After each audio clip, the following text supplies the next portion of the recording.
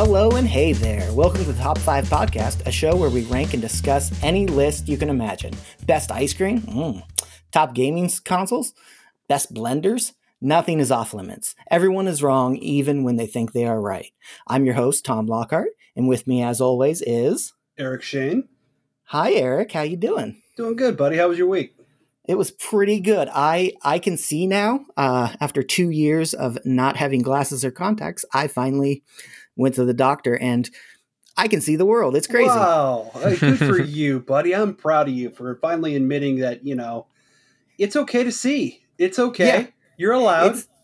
It's so weird, the not going for 2 years and then like you put glasses on, you're like, what was I doing to myself? Yeah. I've tried that with a hearing aid recently, but now I'm like, ugh, this thing sucks. I don't want it. I don't think I want it. I don't want to be able to hear. We're getting old. Yeah, I know. You know who isn't getting old? Who isn't getting old? That'd be Mr. Zach Rancourt. Oh, Zach Rancourt's here. How's everybody doing?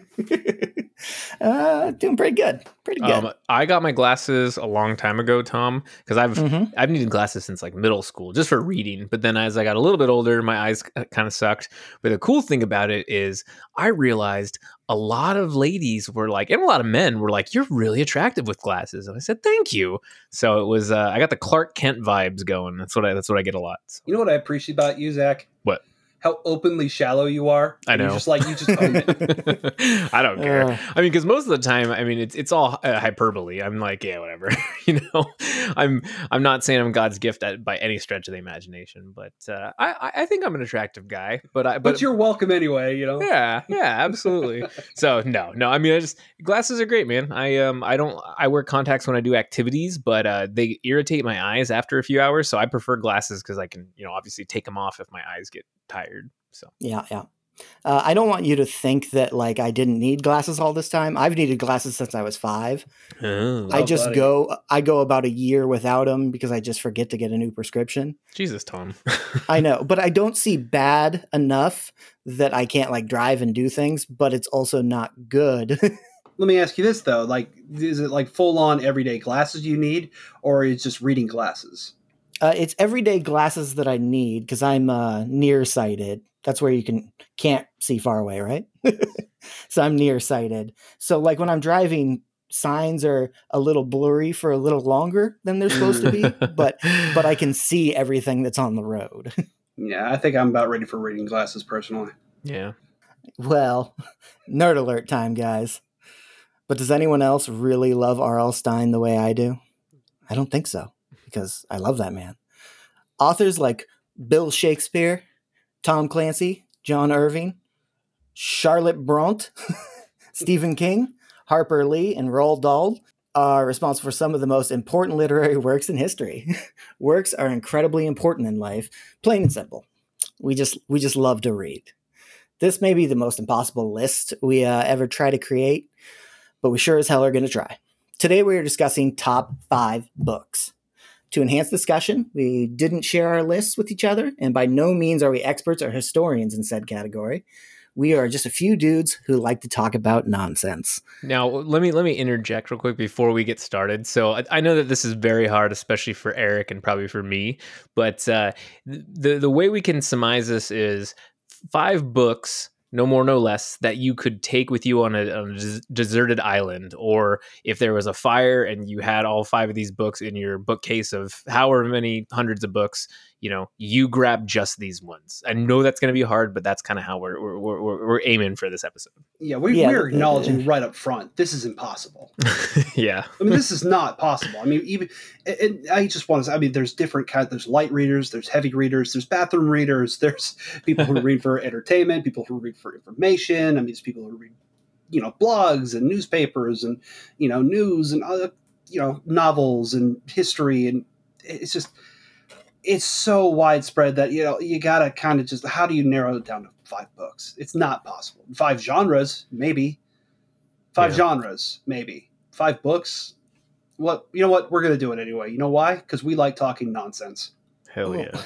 It was real hard for me because I actually couldn't fill a top 5 list very easily just because I've read a lot of books where it was just like, I'm not going to put that on a top 5 list. Like, it was a fine book, but I was like, I can't do that. That's terrible.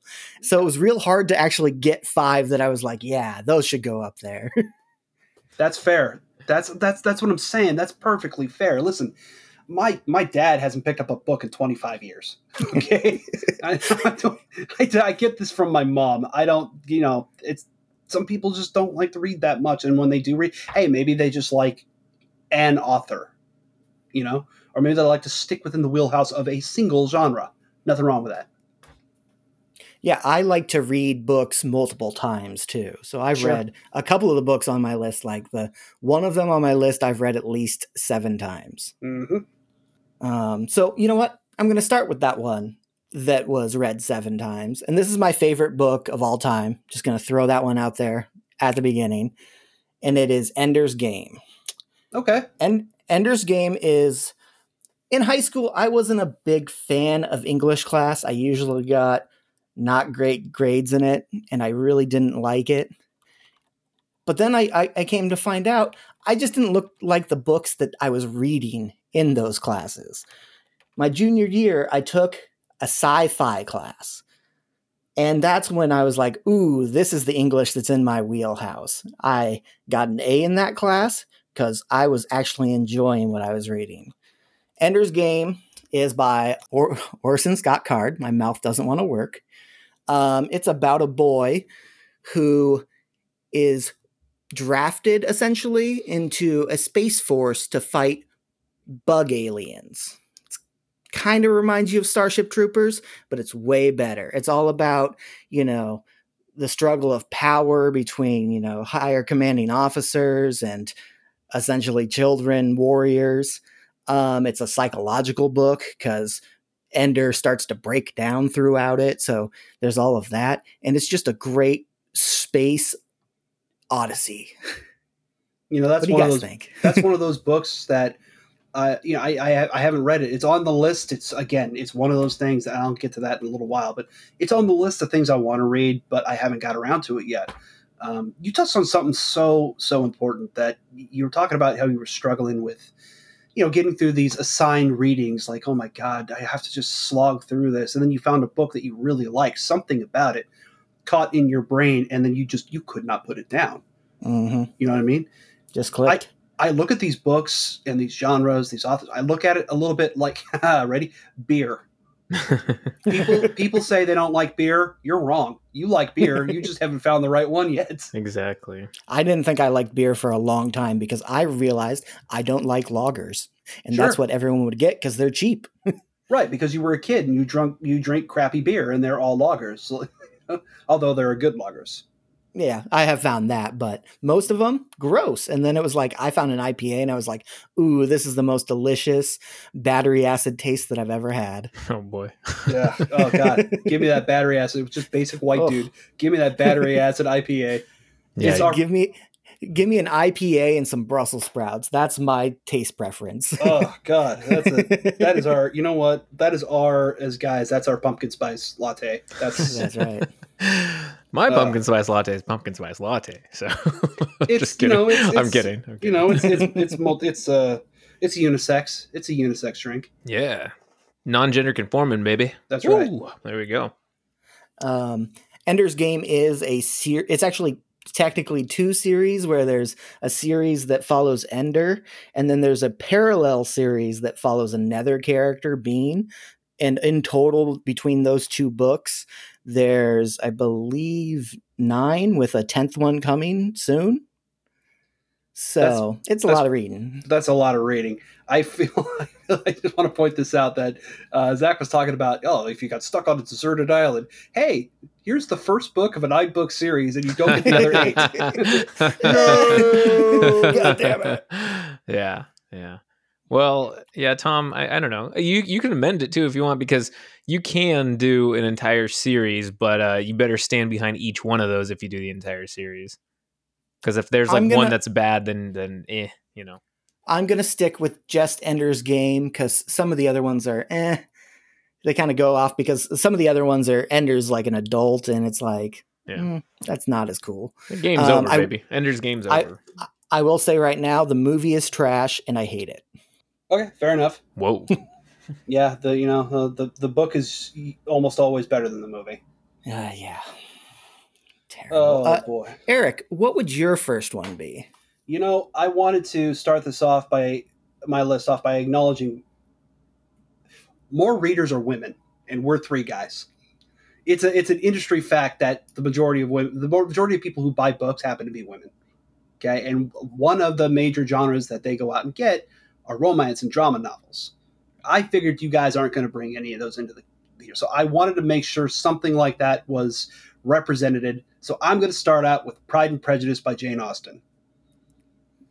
Yeah, Okay. I'm grabbing Pride and Prejudice. I read it in high school. Okay, yeah, you were okay. This is probably one of those books. Yeah, you did read, early on, and you were forced to, and it was in class. But it's worth another read. It was written in 1813 by Jane Austen. It follows Elizabeth Bennet. She's a protagonist who's a young woman at this point. She's learning about repercussions and hasty judgments of this sort of upper middle class life that she leads. Her father has an estate and 5 daughters, but the property is entailed. It can only be passed to a male heir, which he does not have. His wife also doesn't have an inheritance, so the family's going to be just destitute when he dies, which, this is 1813. It could be tomorrow.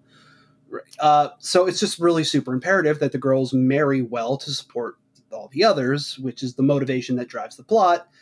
And the novel revolves around the importance of marrying for love rather than money or social prestige. And then despite the communal pressure to make like a wealthy match, especially from her mother. This is a notable change, actually, in the literary word, because all the time leading up to really the beginning of the novel, and I took a class on this in college of the novel, the birth of the novel as the written form. A fascinating class. You had heroic epics for years and years and years. It was just these fantastical heroes from way on back, almost all of whom were men. Some women were in there, but they played a kind of a small role. They were never meant to be considered real. But then you got this narrative prose fiction that sort of emphasized realism.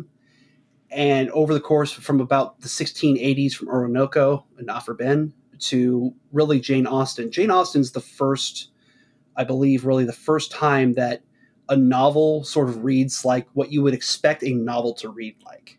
Okay, all the the books before then in the 18th century, like they're a little wonky, for specialists only and enthusiasts only. But one notable thing is it's the emphasis on women. Women grow in society, in Western society at this point, and novels feature women more as main characters, and they're even written by women. So when you see in this novel how it revolves around the importance of marrying for love rather than money or social prestige, that's a change. That's a notable literary change that reflected the society it was written in. This is a monumentally important book. This is right at the beginning, the birth of feminism in England and America. It's Sense and Sensibility came first, but this book was a sensation at the time. It is a must read for anybody. Pride and Prejudice is a fantastic book, and all the romance novels that come out, or even the the romance TV shows and movies that you see, the rom-coms and things like that. A lot of the tropes and a lot of the little things that kind of trigger the things you expect. I mean, they were born right here. Okay, this is the OG. So I would highly recommend go back, read Pride and Prejudice, give it another shot. As an adult with a more refined palate, I believe you'll enjoy it. I can't recommend it enough. Yeah, absolutely, man. It's the time when women were gaining agency, or where it was, not appropriate during that time. Very, very interesting. So yeah, really well done. Yeah, I dig it. You made me want to go read it because I know I read it in high school and I don't remember a damn thing. Yeah, it's a good story, quite some time. Jane Austen, screw the nonsense. Jane Austen could write her ass off. She was really damn good, man. Yes, very, very good, Emma. Very, very good. But cool, good job, Eric. I appreciate that. Well, I guess it's my turn. I'm going to start off with a bang. So this is my all-time favorite book and film series, and I group them as one because it's like Pringles, you can't just have one. But The Lord of the Rings by J.R.R. Tolkien. 1954 to 1955, he wrote the 3 books. Technically, they are 6 books, but 3. You got Fellowship of the Ring, the Two Towers, and Return of the King. All one incredibly important arc. And the reason I'm doing all 3 is because, again, you can't just sit and read one. You will be wanting more and more and more, and it is one giant story. I try to read it every couple of years, and try is the key word because it's been some time since I read it. But it is utterly fantastic. I know that I wanted to include The Hobbit in this, but I don't think it works in this setting. I loved The Hobbit. I read it in elementary school. And then Lord of the Rings, I read in high school, right before the movies came out, and actually concurrently to the movies, because it was something that when I saw The Fellowship, I was like, what's this? I've never heard of this before. And then I was like, this is the same thing as The Hobbit? I was an idiot. But anyways, after I saw Fellowship, I bought all 3 books. I read them, and I was like hooked.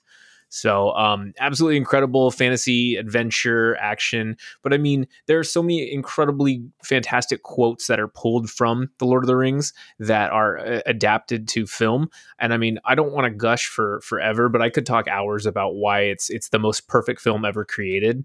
All 3 of them. They are just utterly amazing, and they get better with age.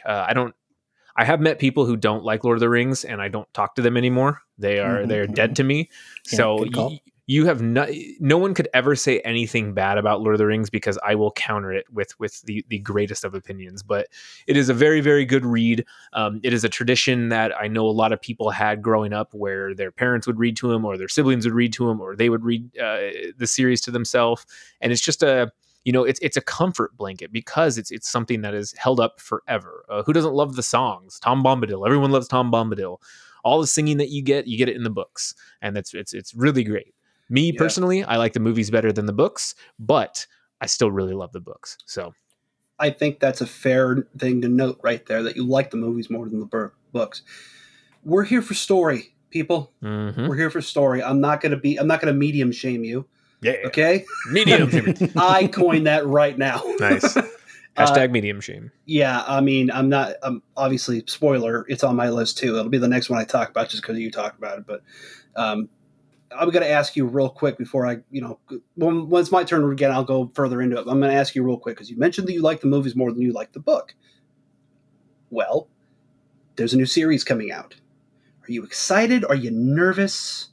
Where are you at on that? Like the Amazon series? Yeah. So, they're spending like almost $1 billion on it. So I really hope they don't mess it up. I will eat up any type of Lord of the Rings storylines or lore. Absolutely love it. So yes, I'm 100% bought in, but I do have reservations just because Game of Thrones season 8 was horrible, and they were trying to compare the season 2 battle at Winterfell compared to Helm's Deep, and I chuckled afterwards. I was like, "Are you out of your goddamn mind?" I get angry. Angry. The Battle of the Bastards was way better than that, and so it was way better. And then Hardhome was way better than that. But anyways, So I think if they can. I don't know if it'll ever capture the joy I saw in the first films, but I mean, this series may be something for a younger generation, I don't know what generation we're in, Gen Z, Gen Y, or whatever. Maybe it will capture their attention the way the original films captured mine. So I'm always optimistic. I'm always looking forward, because art is art, and I will never shit on someone's art until I see it for what it is. So yeah, I'm excited. Since you brought up the movie, real quick, hat tip to Howard Shore for making one of the most iconic scores of all time concerning hobbits. I'm almost welling up just imagining that song. That's such a down home country sort of. It hits me every time I hear it. I was in New Zealand at the start of 2020, and luckily I got back right before pandemic. So I got my 2-week vacation in New Zealand, and it was incredible. A big reason I went there is because I'm a big outdoorsman, but also I love Lord of the Rings.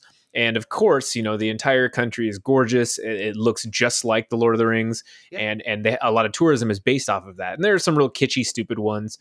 But I am not a kitschy, touristy guy when I travel. I like to go off the beaten path and kind of do my own thing. But I had a day to kill, and I was on the North Island, and it was a beautiful day, so I decided to go to Hobbiton. I paid the $35 or however much it was.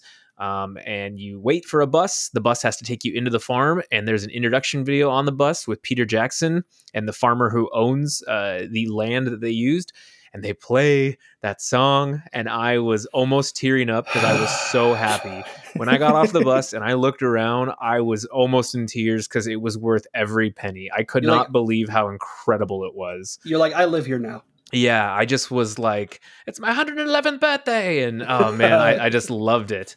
Bro, I'm so jealous. Yeah, it was incredible. And I just kept quoting the movie the entire way. I mean, my whole trip I was quoting the movie. Yeah. But yeah, it is pretty remarkable. So I like that I happened to be there. I figured you were going to be like, I happened to be wearing my prosthetic Hobbit feet. No big deal. I just wore those that day, and then all of a sudden, suspenders. Yeah. I happen to bring my Anduril Flame of the West. Become what you were born to be. The girl I was with happened to be dressed up like a wizard. I don't know why that's weird. Exactly. She had the light of Evanstar. She's talking about how she's never late. But yeah, so I know precisely when they mean to. So, I actually bought all 3 books today on Audible because I've never read them, and I was looking for my final book. I was just looking for something. I was like, Lord of the Rings. I've never read those. Huh? Yeah. Oh, they're great. Okay. Man. Yeah, there's a lot of names and a lot of words, Tom. So you'll have to kind of get used to that. But it's real good, and some of the action scenes are incredible, and you'll see what they left out of the films. And they also don't end the way, like, the books don't end. No. The way that the movies do. So like in Fellowship, it ends at a different point, and same with Two Towers, and same with Return of the King. There's a whole other side plot in Return of the King that the Hobbits, when they go back to Hobbiton. I won't say anything, but yeah, you'll see. Books better than a movie. This is definitely one of those situations, but it's like, I'm glad that they're doing the series now, because imagine if they had done Game of Thrones, we're like, oh, we'll make it 3 movies. Right. Like that would have been garbage, right? Yeah. There's so much more to this, and I'll go more to it when it's my turn next. Or maybe this will just count as my second one. But Tom, you're supposed to go first. Yeah, Tom, go ahead. I guess I could go.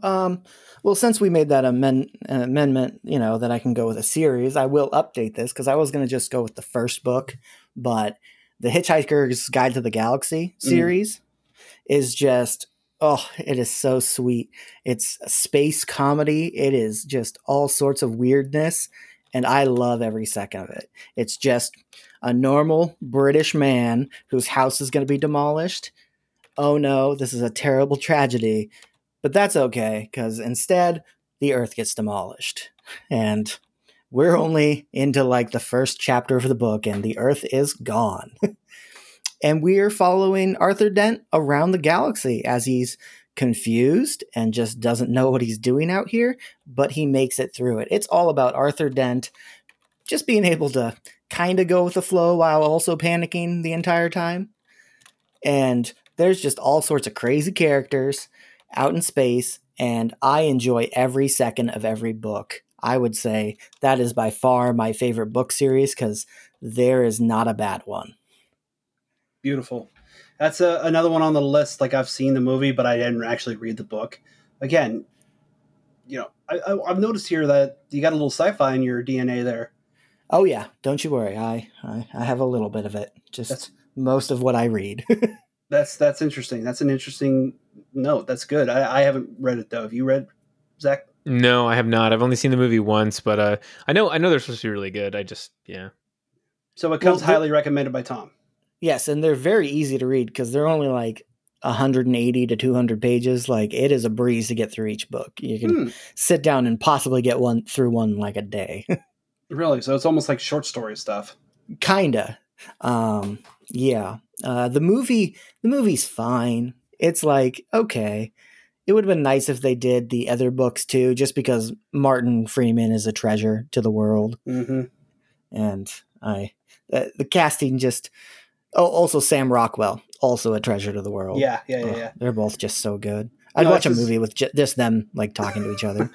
Yeah. Well, that's, again, some of these stories, they're made for the page. They're not made for, I mean, you mentioned William Shakespeare in the opening, those were plays. They were meant for the stage. You can read it, and I've read the plays, but that's not the way to experience it. You experience Shakespeare. You sit, you watch, you absorb, you listen. Let actors are storytellers. Let them tell you the story. You know, with something like Hitchhiker's Guide, well, maybe it's not meant to be a movie. Yeah, I mean, I think they could do it well. They just have to do it better. Okay, that's all right. Well, the movie focuses too much on like the love story. The book, like none of that is really a focus at all in the book. I don't know why they decided like that these two people are going to fall in love during it, and we're going to focus on that. Like we don't need a love story in a movie. Zach, does that sound like let it happen? Does that sound like a producer's choice, Zach? Yes. That sounds like a Hollywood producer's idea of what a story should be. Sounds like Netflix trying to squeeze a love story into something. So. God. Sure glad they don't actually force expanded romance down people's throat just to make a movie. Anyway, my number two choice is Lord of the Rings. Yeah. Oh, dear me. I mean, we're just going to go right back to everything we were just talking about. I was just talking about what it meant to me. I read The Hobbit. I was 12 years old, 6th grade. It was my first real exposure. I'd read all the children's books, of course, but it was my first real exposure to the world of fantasy, the genre of fantasy. It was honestly the birth of modern fantasies. Tolkien, he created this genre that we get to love and experience now with authors such as George R.R. Martin and David Eddings and so many others that I read The Hobbit and I loved it, and I couldn't get enough of it. I'm like, oh man, this is so great. My teacher's like, well, you should maybe check out Lord of the Rings. It's a little bit more grown up, reads differently. I'm like, oh, okay, great. Yeah, it reads differently. The Hobbit was written for children. Lord of the Rings was not. He meant that for grown-ups, and he created this. This was my first experience at what world building looks like. You know, I run a Dungeons and Dragons campaign now. I know a lot of people who play D&D. The expansive world settings that these things are set in, and these fantasy novels are set in, and they just go far back. We're all trying to do Tolkien, and we're not Tolkien. Like, I don't know if you've seen the Silmarillion, but it breaks down the full timeline of his creation, the universe that's in his mind. And the Lord of the Rings takes up just a little itty bitty, but the events take up just a fraction of one page of that book. That's how much he's fleshed out to make the Lord of the Rings make sense. So you think you've done your homework and laid out your plot points? Nah, son. He created 2 languages, man. It's crazy. He created these languages. And that's the thing that people do now. It's more common that people do. It's still not the easiest thing in the world. No. But it's also, they also try to create magic systems. A lot of these different, Tom knows what I'm talking about because he plays D&D with me. Mm-hmm. You've got a certain structure to the magic system in that game. Well, different fantasy settings have different magical structures. Lord of the Rings actually kind of on the lower magic end because you don't see, even though it has wizards, it only has 5 of them. The people who can do magic, there's not very many. You don't see a whole lot of that in the story. Magic weapons, like the sword that glows blue and things like that. So what I'm getting at is it's the best thing ever written. And if you haven't read it, you're dead to me. And we can't, yeah. There you go. I'm with Zach on this one. Yeah. I'm sort of an absolutist. I'm not quite on Stephen Colbert's level, but I'm not far. I'm right there. Yeah, he's pretty hardcore about it. He's correct. Mm-hmm. That's where you need to be, everybody. Hey, Zach. Yes, sir. What's your next one? Okay, so the year is 2012. How old was I? So anyways, I was 23, 22, something like that. And I found a book and I heard good things about it. My girlfriend at the time read a lot and she's like, you should read this book by Gillian Flynn. And I said, what's it called? And she said, it's called Gone Girl. And I picked up Gone Girl and I was incredibly enamored by it. This is one of those books that it's the definition of a page turner for me. So I would be like, hey, I need to go to bed at 10 o'clock. Well, then I look at the clock and it's 2 a.m. and I am still reading this because each chapter ended on such a cliffhanger. Her pacing, just the way she builds a scene, and her dialogue is so sharp, and it's not overly filled with exposition.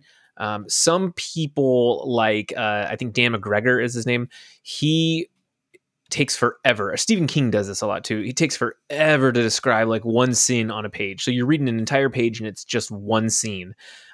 Gillian Flynn is fantastic at setting up the way that you can perceive how a character, well, you can get a character's perception in like a few sentences. And she just has a way about her with the words. But if you have not read Gone Girl, I would implore you to read it. And they made a movie about it. Or they did a movie a few years later by one of my favorite directors of all time, David Fincher. So that movie, Gillian Flynn was the actually she was the screenwriter. So that's really rare when you can have the author do the script, because then you have a direct adaptation. And this was one of the best book to film adaptations I have ever seen. David Fincher is obviously not a stranger to film adaptations, Zodiac and Fight Club and such.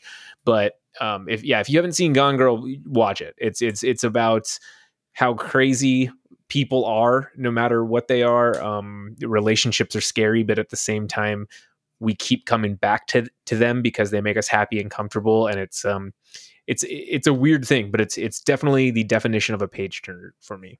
Mm-hmm. So you like a good thriller?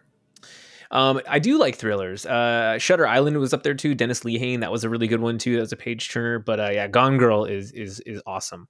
Girl on a Train came out. That was by Paula Hawkins, and that one was good too. But it was too similar to Gone Girl. And I read another one from Gillian too, and it was Sharp Objects, and they turned that into a show on HBO. She is such a good author. I absolutely love her. That's awesome. I haven't read it. I haven't seen the movie. Oh my God. I never really gave it a second thought. Oh, the movie's so good. It's so good. It's terrifying, but it's so good. I mean, again, this is just, my list just keeps growing. We shouldn't have done this. God. We did a podcast on it. You can just listen to the podcast if you don't want to watch the movie. I'm just saying, oh my goodness. My list is so long of books to read and movies to watch. I think everybody out there listening knows exactly what I'm talking about. It's a never-ending list, you guys. There you go. The exactly. struggle that is your life. Thomas, it's your turn now. Okay, I'm going to throw a curveball here. I'm ready. Because I decided, you know what? Graphic novel is a novel. Yeah. Yeah, that counts. So I'm going to throw it on there, and I went with The Watchmen. I knew Love you'd it. put that. Up until probably like, I don't know, 2007, I hadn't ever read a comic or bought a comic. That wasn't my thing. When I went to the comic book store, I bought Magic the Gathering cards. That was my thing. That's where I spent my money like an idiot. So The Watchmen was actually the first comic / graphic novel I ever bought. I'm trying to remember, but I think I might have been influenced by Zach in getting it. I can't remember. I think feel like you and I saw it in theaters. Told me, yeah, and I feel like you told me you gotta go get it, and I was like, you know what, I will. And the next day, I went and got it, and it's amazing. It's just all about that world of superheroes and not wanting the superheroes, and Nixon being elected to a third term. Oh no, this is all terrifying. And we're in a fight with Russia with the Cold War, and we're all going to die. And the only part that I like the movie better is the ending. I think the ending of the movie makes better sense than the ending to the graphic novel. Yeah, absolutely. Squid Monster. Where'd that come from? Like, that's just so out of left field. But I've probably read that like 10 times because it's pretty easy to get through. It's a graphic novel. You flip right through. Did you watch the TV show on the miniseries, yes. I should say, on HBO?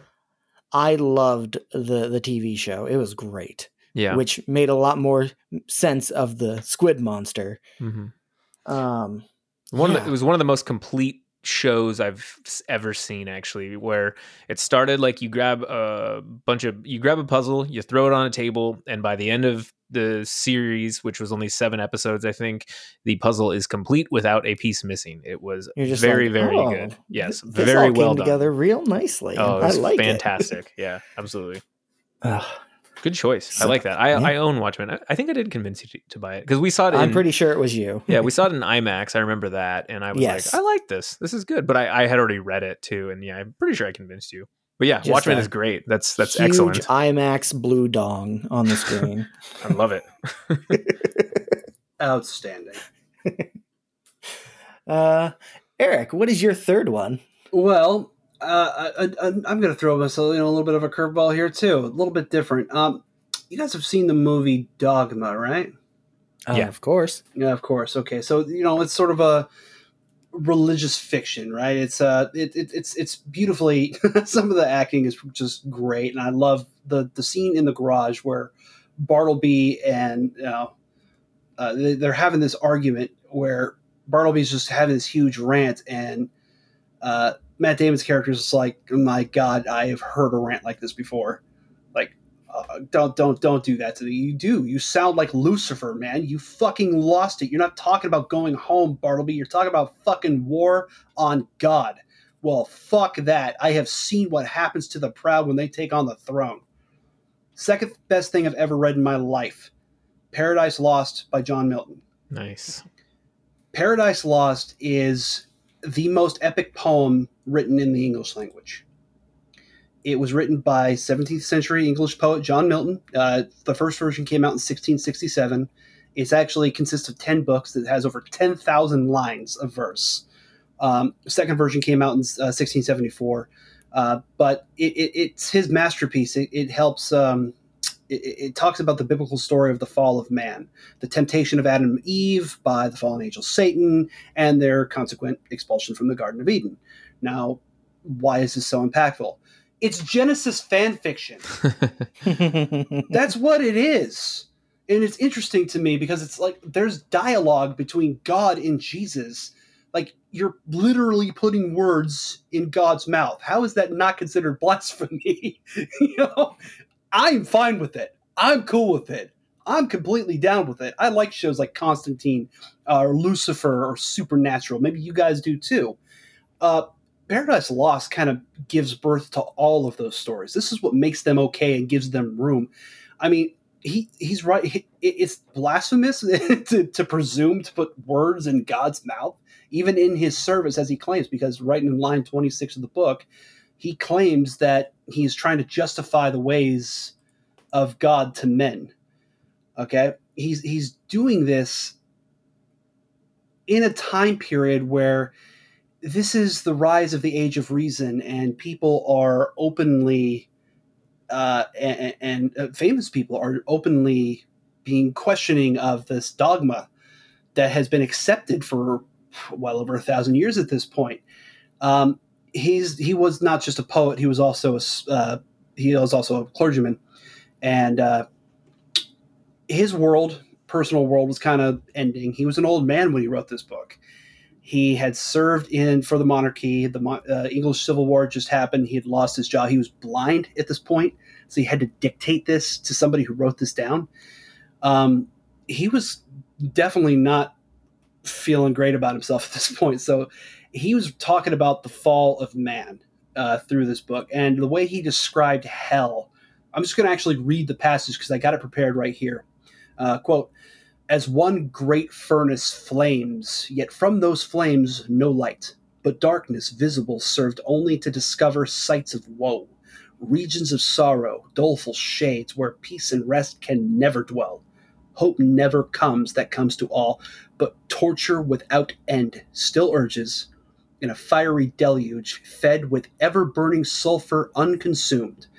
Such place eternal justice had prepared for those rebellious, here their prison ordained in utter darkness, and their portion set as far removed from God and light of heaven as from the center thrice to the utmost pole." That's dark. Yeah. That's dark. That's pretty metal. It is metal. Thank you for pointing that out. Because that's what I was going to say. This book is fucking metal. I mean, you can read it, and I encourage you to read it. But again, let actors tell you a story. There was a BBC radio dramatization of this where, and I think I've mentioned this to Tom before, where the voice of Satan is Mr. Ian McDiarmid, Emperor Palpatine himself. Yeah. Oh my God. Stop what you're doing, pause this podcast, and go listen to it. It's crazy. It's so goddamn good. Listen, you can find a PDF version of Paradise Lost on the internet. I mean, the story's 350 years old. Nobody is alive to give a shit. So you don't have to spend money. It's public domain right now, anyway. It's public domain. It's been that way for centuries. So it's been public domain since before this was a country over here. Okay, that's how old this book is. Paradise Lost is an interesting read. It is Genesis fan fiction in just the most metal way possible. It was Lucifer or Constantine or Supernatural long before any of that stuff, and it set the bar for all of them. It's the second best thing I've ever read. I'll talk about the first thing soon. Nice. I dig it. Well, I don't have anything to add to that because I have never read it, and Eric, you so wonderfully explained why it is amazing. So I appreciate that. You hit the nail on the head. That was great. That's everything I was gonna say. Yeah. If you've never read it, add it to your list of things to read. Yeah. And like I said, if you don't want to, read it, slog through it, like I said, because it's verse, not a novel. This is not read like a novel. It's not an easy read. Listen to the BBC radio dramatization. Let them tell you the story, and you'll get through it. Nice. Okay. And you'll gain something from it, I promise. Okay. Fair enough. What about you, Mr. Zach? So it's a book that it hit me in high school really well. And as I learned about it more and more, I discovered the themes and kind of really thought about it. I mean, I got these while I was in high school, but it really kind of enhanced for me as I got older. It's been done in countless iterations in film and books who've taken inspiration for it. But 1844 to 1846, Alexandre Dumas, he wrote The Count of Monte Cristo. Mm-hmm. And it is a fantastic book about revenge, mercy, hope, love, you name it. Edmond Dantes the entire time is trying to get revenge for being falsely imprisoned at Chateau d'If, and befriends a mad priest who basically gives him a tip. I'm giving a very, very brief version. There's an unabridged version that you can try to read. It's really long, or you can just get the abridged version, which is still pretty good too. But he basically gives him his riches, and he goes out to the island of Monte Cristo and finds buried treasure. He comes back and wants to exact his revenge. The entire time that he's been in prison, I think it's like 5 or 6 years, he has been wanting to get his lover back, Mercedes, but she has since married. She has married an evil man, or in the eyes of Edmund, he's evil, but Fernand. And they have a kid together, all that kind of stuff. And then I won't say anything else, because if you haven't read it, you really should. And it is a very quintessential book that we've seen other iterations of it. I mean, The Great Gatsby uses the same type of, motif for it, where it's this almost revenge plot, or things aren't the way they're supposed to be perceived. Hopes, dreams, love, all that kind of stuff. And I think it's incredibly important for people to read, especially at a young age, just because Dumas, he was incredible, and I think he's one of the greatest authors of all time. So Count of Monte Cristo. Have you guys read it? I have not, but it sounds a lot like The Princess Bride. So I haven't read it, but I have watched my wife act in a play of The Count of Monte Cristo at Everett Community College. Cool. Who is she? She was just one of the guards in the prison. She had a non-speaking part. Nice. This was early on in her college career there, but it's a phenomenal story. Mm-hmm. I mean, this redemption, the long game, the patience. I mean, you mentioned that. I was actually going to say, Shawshank. Yeah. Shawshank takes a lot from this. Yep. Shawshank, V for Vendetta. I mean, there's so many references to it, but yes, Shawshank is a lot like that. I mean, any type of prison movie where they have a longevity that you want them to exact a revenge in a sense. But yeah, absolutely, that's accurate. Yeah, and yeah, Count of Monte Cristo gives the classic revenge of taking out. Spoiler. We should have. This is a spoiler cast. We should have said that at the top. Yeah. Anyway, sorry. The classic revenge where you take it out on the guy who put you there, whereas Shawshank, no, he just kind of survived, But and that's revenge enough. But many who live deserve death, and many who die deserve life. Are you the one to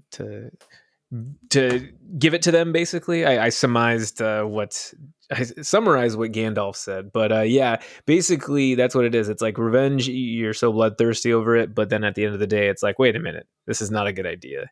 So hindsight's 2020, my friends. But Right. yeah. So Thomas, what is your next one? Okay, we're going back to my childhood. Ooh. I'd say probably like fourth grade. I would say the series is good, but I'm going to go with a specific book. And that would be Stay Out of the Basement by R.L. Stine. Nice. This is my very first book report was on this book. Oh, do you still have a copy? No, I bought it on Audible today because I was just scrolling through and it was only like $6 and I was like, you know what? I'll reread that. That sounds awesome. I've done that. Yeah. So I'll be listening to that tomorrow at work. But it's just a story about a botanist who's working in the basement. No big deal. His kids are a little weirded out. He starts growing some leaves and stuff. His blood starts to turn green. Kids are scared. Mom has to go away because her sister's in the hospital or something. And dad starts getting real weird. And dad turns into a plant person. You probably could get that just from the cover and the weird stuff that happens in the first couple chapters from what I remember. But it's more of Goosebumps is like all I read when I was in elementary school. I know I've read at least like 30 or 40 Goosebumps books. I would crush through those things. Going back to my wheelhouse, if I enjoy something, I will crush through it. But if you give me a book that I don't like, it's going to take me a month to read that thing. But R.L. Stine just knew what kids wanted to hear. And I was never scared by R.L. Stine. Like they're supposed to be like kids horror books. I was never horrified by them. I thought they were just interesting. That may say something about my personality, like some sort of psychopath who's like, this seems pretty normal. Yeah, so Goosebumps as a whole is just reminds me of my childhood. And hey, the show that was good when I was a kid too. I tried to rewatch that because I think it's on Netflix, or it was, and that does not hold up. The 90s was not a good time for most TV shows. Nah, really not. Reader beware, you're in for a scare. I love Goosebumps, man. I used to watch it on Fox Kids all the time, and I read all the books. I mean, my brother and I would share them, so each month or whatever one would come out, or every few months we'd always buy them. We had so many, and we got rid of them. But I do have a Choose Your Own Adventure Goosebumps book, which is really good. And I think I was reading it at my birthday. I was trying to do it all you sure were. I was pretty toasty, but yeah, that was fun. And yes, I love Goosebumps absolutely. Night of the Living Dummy is my favorite one though. It scared me so bad. I thought it was just a normal dummy. He was cool. Yeah, there you go.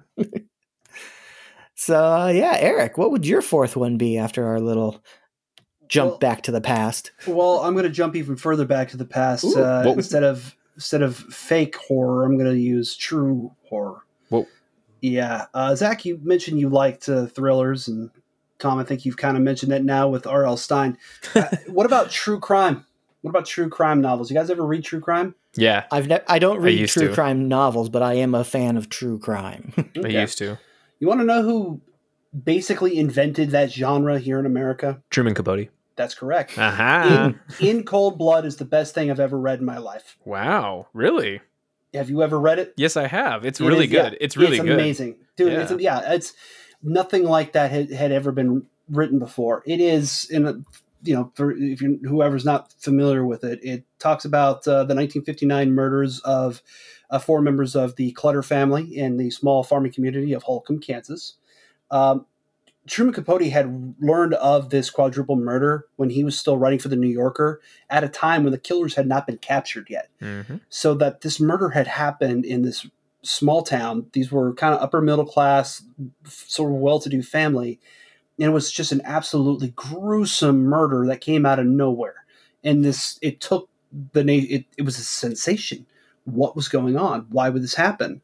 And Capote was hooked. And if you haven't seen, speaking of movies, if you haven't seen Philip Seymour Hoffman as Capote in the 2005 film, that film is about Capote partnering up with his old pal Harper Lee to go to Kansas to figure out what happened here as he's writing this book. Zach, you've seen Capote, right? Yeah, Philip Seymour Hoffman is one of my favorite actors of all time. I was devastated when he died. He actually died the day that the Seahawks won the Super Bowl. So I was always bummed out. He's one of my favorite actors of all time, and he wasn't just Catching Fire, but I mean he's been in like 3 of my all time favorite films. So yeah, it's a bummer. I'm with you there. Okay, well, Tom, have you seen Capote? I have not seen Capote, sadly. Okay, well then I would suggest you see Capote. Yeah, I think you and the missus would enjoy the movie, and then read In Cold Blood. It was originally released as a 4-part serial in the New Yorker, and that's what got people hooked. And what's really cool about the book, it's not just telling. It's not a report of what happened. It reads like a novel, and it tells both the story of and the backstory of the victims as well as the killers. And it's a parallel story sort of in time to where they meet in this bloody moments together. And that's sort of how life works, Mm-hmm. It reads like a novel. You can't believe that this really happened. It is the best thing I've ever read. And I've read a lot of stuff, but that's the best thing I've ever read. I can't recommend it enough. Well, I just bought it on Audible, Good. while you were talking. Good. Wow, look at Tom buying things left and right. At the beginning of today, I had 8 credits on Audible because I just haven't gotten anything, and I was like, so I'm going crazy with buying books today. Cool, good, yeah. In Cold Blood is really good. I read it in high school, and it gave me chills. I was like, whoa, I don't like all this murder in a house. I know it has a physical effect on you. You're not ready for something like this. Yeah, even if you read, and it's as I mentioned, like the true crime novels that came after it, and that is such a huge genre now. We mentioned J.R.R. Tolkien and basically created the modern version of the fantasy genre. Truman Capote created the true crime genre in America. mm-hmm. So go. You gotta read that book if you haven't. It's just, you will not be able to put it down. I promise. Pull your head out of your ass and just go read it. That's correct. Do what I tell you. Zach, what's your number 4? Ooh, okay. So getting down to the nitty gritty. So my number 4 is a book that really hit me, and I absolutely loved it because when I read it, I was like, they made this book for me. But it is Ready Player One by Ernest Cline. I was kind of in a weird rut when I was not reading as much, and this book got me back into it, and I could not put it down. I think I read it in like 3 days. But it felt like it was made for me with all the nostalgic throwbacks to the 80s and 90s and stuff. And it just reads really, really well. It's done really well. I was uber excited when they made a movie about it. I didn't even know they were making a movie about it until my brother told me. And I absolutely love it. It is a sci-fi fan's wet dream, I should just say. And we are all 3 giant nerds. So, I mean, it is one of those ones that just works so well on every level. I agree totally. Yeah. I read the book before the movie, before I even knew there was a movie either. And it speaks to you with all of its pop culture references. And it's just like, oh, I get that. And I love when I have moments where I'm like, I get that. I worry though with that kind of writing, when you use pop culture references, it's got like a shelf life of 5 seconds, doesn't it? Like your kids, are they going to appreciate it? Well, and does that matter? Well, I mean, maybe, but I think it's also how you can develop a really good story utilizing that. So you could say that for any type of book where the settings or the culture might be different. So In Paradise Lost, I wasn't alive 350 years ago, so maybe some of the verbiage or allusions that they have in there are things that don't really hit me as much as if I was alive back then. You Yeah, see that's what I fair. mean? Yeah. And like In Cold Blood, I've never lived in I've lived in a farm town, but never a 1940s Kansas, to understand necessarily how much this could affect. But yet you say it's still your favorite book. Sure. And so, I mean, there's so many different things. And Tom's never lived in a basement where his dad was drinking drain cleaner, and so he didn't stay out of the basement. But It was Comet, not drain cleaner. My dad that's what it was. loved Comet. Okay, there we go.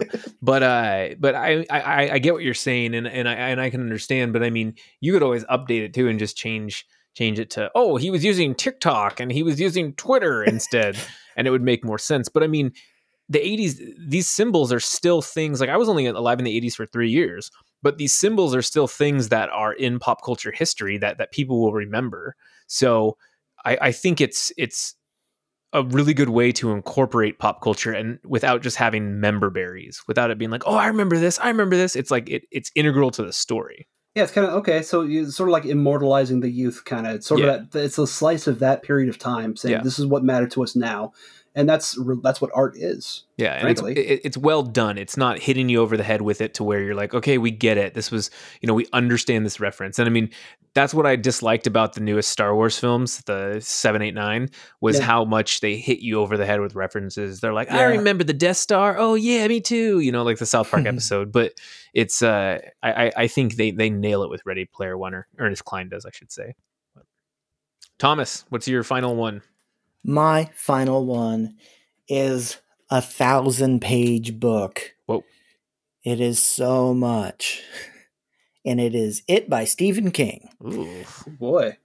I really enjoyed It by Stephen King when I only read it probably about 2 years ago. But for a 1,000-page book, it kept my interest the entire time. Yes, it has some questionable scenes. Not real. I'm child orgies, not my thing. But I thought that it was I'm struggling for words here, but it's the only book that's ever creeped me out. Like those Goosebumps books, those were good fun. And I've read other horror books and those were fine, but I was creeped out by it. And it made me feel like, oh, there's something that's going to get me. Made you feel uncomfortable with the world around you. Yeah, and it's just like, oh, I feel like I have to check my closet on this one. It's the only time I've ever felt that, where movies can do that to me, where I got to turn on lights in the hallway to make sure I can get to the bedroom without dying. But a book has only done it with Stephen King's It. Well, I guess that explains why the movie got made and then remade. Yeah, made once, made again. Got a sequel. The book is real dark. I mean, and like with Patrick Hofstadter's death, that's pretty gnarly. There's some Stephen King is so interesting, and he's one of the great American authors, because you have to give him that, because he has so many properties that have become a mainstay in pop culture. And he does do good work, but he is just a really weird author. He can never end a book appropriately. He always has a problem with endings. And he's just, I don't know, gross to be gross at times, and overly sexual for no reason. So like in The Shining, there's a whole storyline with Jack Torrance molesting Danny, and in It, there's the whole Patrick and who's the bully? What's the freaking bully's name? I can't remember his name. Anyways, they have a homosexual experience, and it doesn't fit the mode. It doesn't fit anything in the book. It just kind of comes out of nowhere, and I don't really know what he's trying to say. But I agree with you. I really liked it, and it's really creepy. And it's a good compliment to the film, obviously, because the movie was a book. So so creepy. That's a good choice, Tom. I like it. Yeah, Thank you. Nice. Got to have Stephen King on that list. Got it. Of course. So, Eric, send us home with your final one. Well, I guess not send us home, but give us your final one. Yeah, this is kind of a controversial choice, because it's whoa. It's a little controversial. Rage by Bob Woodward. Ooh, okay. This book came out last year. It was essentially about the final year of President Trump's administration and handling of COVID and handling of growing China and handling the racial tension and the George Floyd murder and all that other stuff. Now, these are things that are not comfortable topics, not for this podcast or really for any other. A lot of people, you're worried that I'm going to bring my opinion on this issue or your opinion on that issue. We're going to sit here and break down into a political debate. We're not going to do that, right? We don't have to do that. What's interesting about Bob Woodward is, for those who don't know who he is, he and his partner were the guys who brought down Nixon. Yeah. Okay. All the president's men. When they were very young reporters, they reported on Watergate. Bob Woodward is not just a journalist, but also sort of a presidential historian. He writes current themes and current events with the president. He will sit there and interview the president. Now, they want to sit in front of Bob Woodward so that they could set the record straight as far as, from their perspective. He goes on deep background for these books, and he wrote his first book about Trump's White House, Fear, came out in 2018. And he got a bunch of conversations with everybody around the man, but not the man himself. And there was some problems with that because, the president would say it was it's just a hatchet job. And, I didn't get to say my piece, and fine. This time, Bob Woodward got taped interviews with President Trump in the Oval Office and from his home office, taped the whole time. President knew about it, signed off on it. Most of that book comes straight from the man himself or from people directly around him talking about it. So he can't turn around now. He is, but he can't turn around now and say it's a hatchet job because it was reporting on the decisions that happened in real time all through that period of time. So it talks about when he was first told about COVID and how he was told by his national security advisor, this will define your presidency. And that got his attention. He was told how serious it was, and then Woodward reports how he'd go out and tell the American public that it's the Kung flu and it's no big deal, and then he'd turn right around and have another interview with Woodward and say, "This is the worst thing ever. This is terrifying. This is 10 times, deadlier than the flu. I don't know what's going to happen here." And then turn right around and go to another, do an interview on Fox and Friends and talk about how the Democrats are making a big political scene about it. How do you respond to that? Like, the reason this book is so impactful is because most years go by unmarked, right? In terms of their historical importance. One year is like 1968, hugely important in American history, right? Vietnam War, Nixon, and all that stuff. Martin Luther King Jr.'s assassination, Bobby Kennedy's assassination. 2020 was a year like that for us. We recognized in real time how important it is. It's going to be one of the most important years in history that we're going to be referencing for a long time. Your kids are going to read about 2020. So are your grandkids.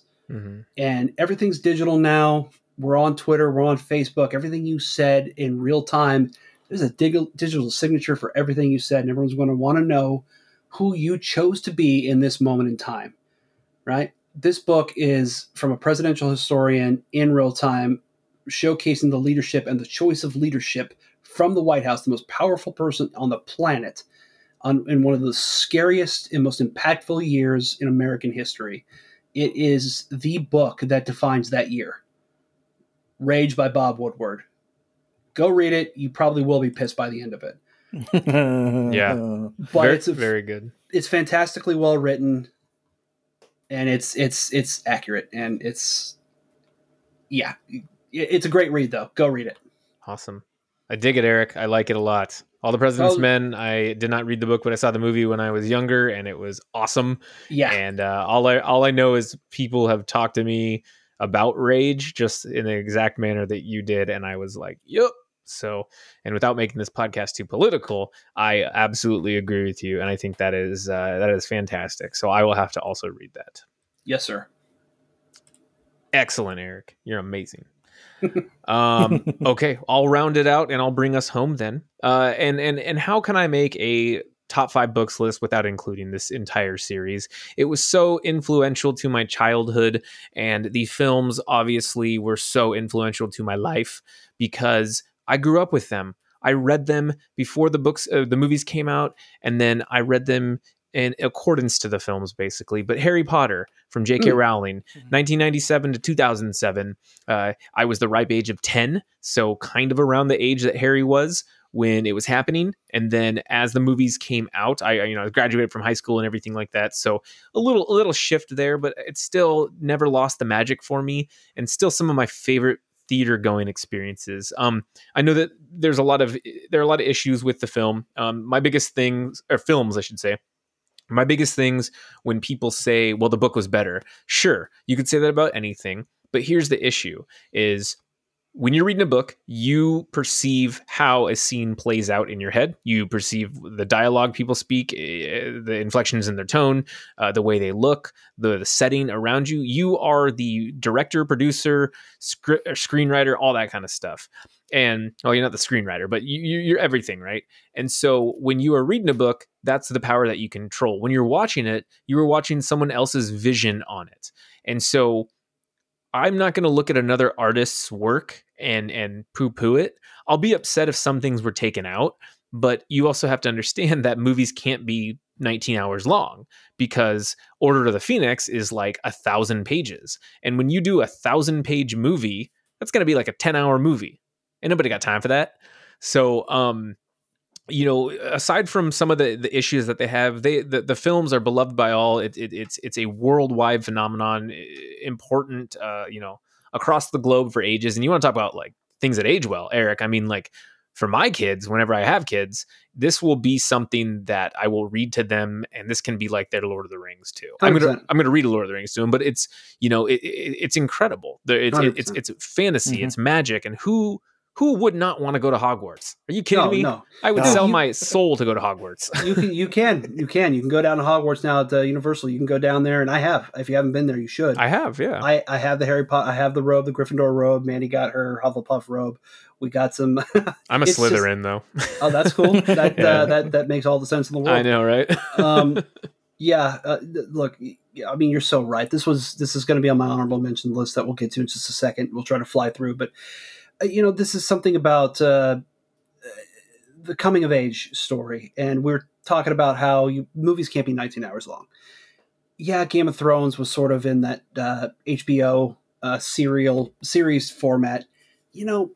When Harry Potter first came out, when Lord of the Rings came out on film, they weren't really doing that at the time. They didn't have Netflix deals at the time, not like they have today.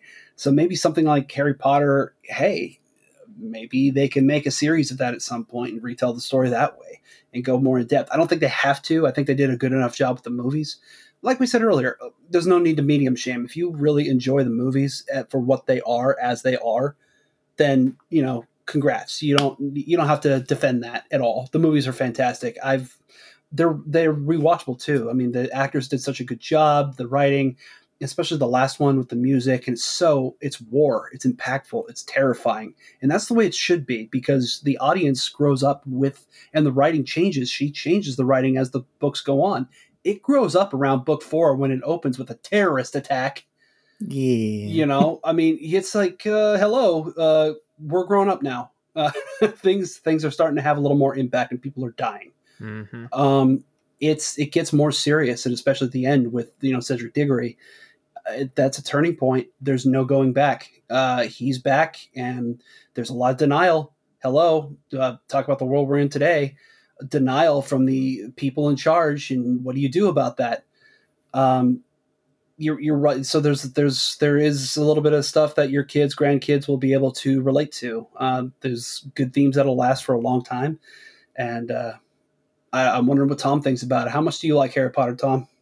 I hate Harry Potter. No, I love Harry Potter too, of course. Okay, good. We actually used to we would make fun of Dylan for reading Harry Potter before any of us like read it or watched any of the movies, just because it was like, oh, let's make fun of him for reading this, children's book. Yeah, we're too cool for that. And then eventually the jokes went away, and then I was like, I'll read these Harry Potters, and I was like, wow, I was such a jerk. Yeah. Because this is great. Why did I have to be such a jerk about it? Yeah, I felt that way too. Just why make fun of someone for something? Oh yeah, because it's my friend and I have to make fun of him. Right. I'm required. Let's not geek shame. Let's not geek shame.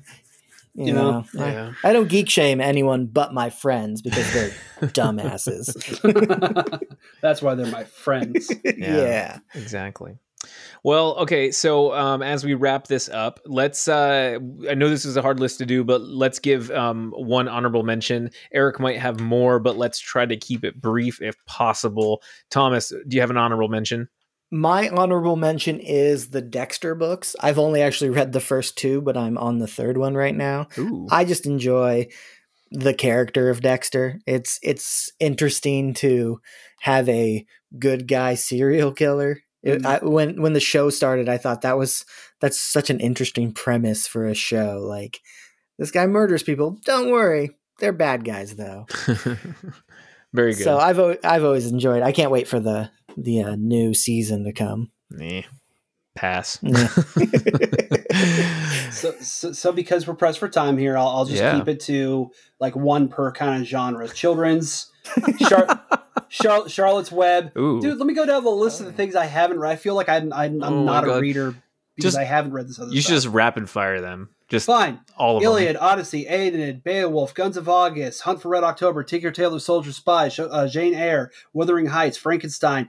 By the way, Frankenstein by Mary Shelley. Absolutely incredible. The book's better than the movie. The movies are dog shit compared to the book. Yeah, the book is incredible. The book is okay. Yeah, again, that was almost on rapid fire. Dracula, Les Miserables, Count of Monte Cristo, To Kill a Mockingbird, 1984, The Legend of Drizzt novels, the companion series of the Dragonlance saga, the Belgariad and the Malorian series by David Eddings, Harry Potter series, the BattleTech universe for sci-fi, fucking anything written by Dickens, Mark Twain, or Ernest Hemingway, and then obviously everything to do with Shakespeare. But like I said, those are plays. And again, Don Quixote, Miguel de Cervantes, Call of the Wild, Jack London, Catcher in the Rye, J.D. Salinger, Brave New World, Huxley, everything by Louis L'Amour, Crime and Punishment by Dostoevsky, Moby Dick by Herman Melville, One Flew Over the Cuckoo's Nest by Ken Casey, Grapes of Wrath by John Steinbeck, Catch-22, Joseph Heller, Middlemarch by George Eliot, Brighthead Revisited by Evelyn Waugh, Ulysses by James Joyce, War and Peace by Tolstoy, and The Time Machine by H.G. Wells. Wow, geez.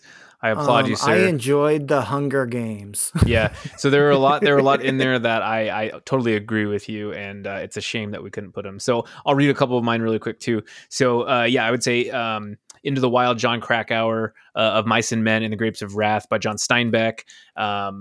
Oh gosh, what else did I write? Oh, Chuck Palahniuk. Anything by Chuck Palahniuk, I really love. Fight Club, Survivor, Beautiful You, all that kind of stuff. He's incredible. And Fight Club is actually my number 6 definitive one, and I had a hard time putting it on there, but I think Ready Player One edged it out just a little bit. Dune is fantastic. So I think that probably wraps it up for me. I don't want to go too much into it because I'll just continue, and I'm not looking at my book case right now. This is impossible. Even now, we've barely scratched the surface. Yeah. One more for me. Yeah, The Hungry Caterpillar. Well done. Okay. Boom. So and Mike is dropped. Okay, well there you go. One quick thing to note: a lot of our books have film adaptations, which is very interesting, but that is okay because popular books get adapted to films. So there you go. To recap, Thomas has Ender's Game by Orson Scott Card, The Hitchhiker's Guide to the Galaxy by Douglas Adams, Watchmen by Alan Moore, Stay Out of the Basement by R.L. Stine, and It by Stephen King. Eric has Pride and Prejudice by Jane Austen, The Lord of the Rings by J.R.R. Tolkien, Paradise Lost by John Milton, In Cold Blood by Truman Capote, Rage by Bob Woodward.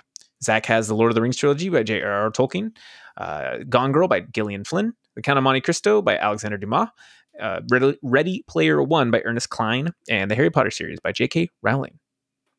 Fun. Ooh. Tom, go ahead and take us home. Alrighty. Thank you for tuning in to Top 5 Podcast. Be sure to follow us on Twitter at Podcast Top 5, ZachDale60, Tom Top 5, and E_Shane, where you can give us ideas. Tell us if we're crazy, or even suggest topics for our future episodes. If you enjoyed today's episode, please rate and review us on Apple Podcasts, Amazon Podcasts, Google Podcasts, Stitcher, or Spotify. Thank you, and remember, it is okay to be wrong, even though you think you're right. Having fun isn't hard when you've got a library card. That's all I gotta say. Go get a library card, support your local libraries, and share books, people. We love you all. Take care. Take a look. It's in Yeah. Reading Rainbow.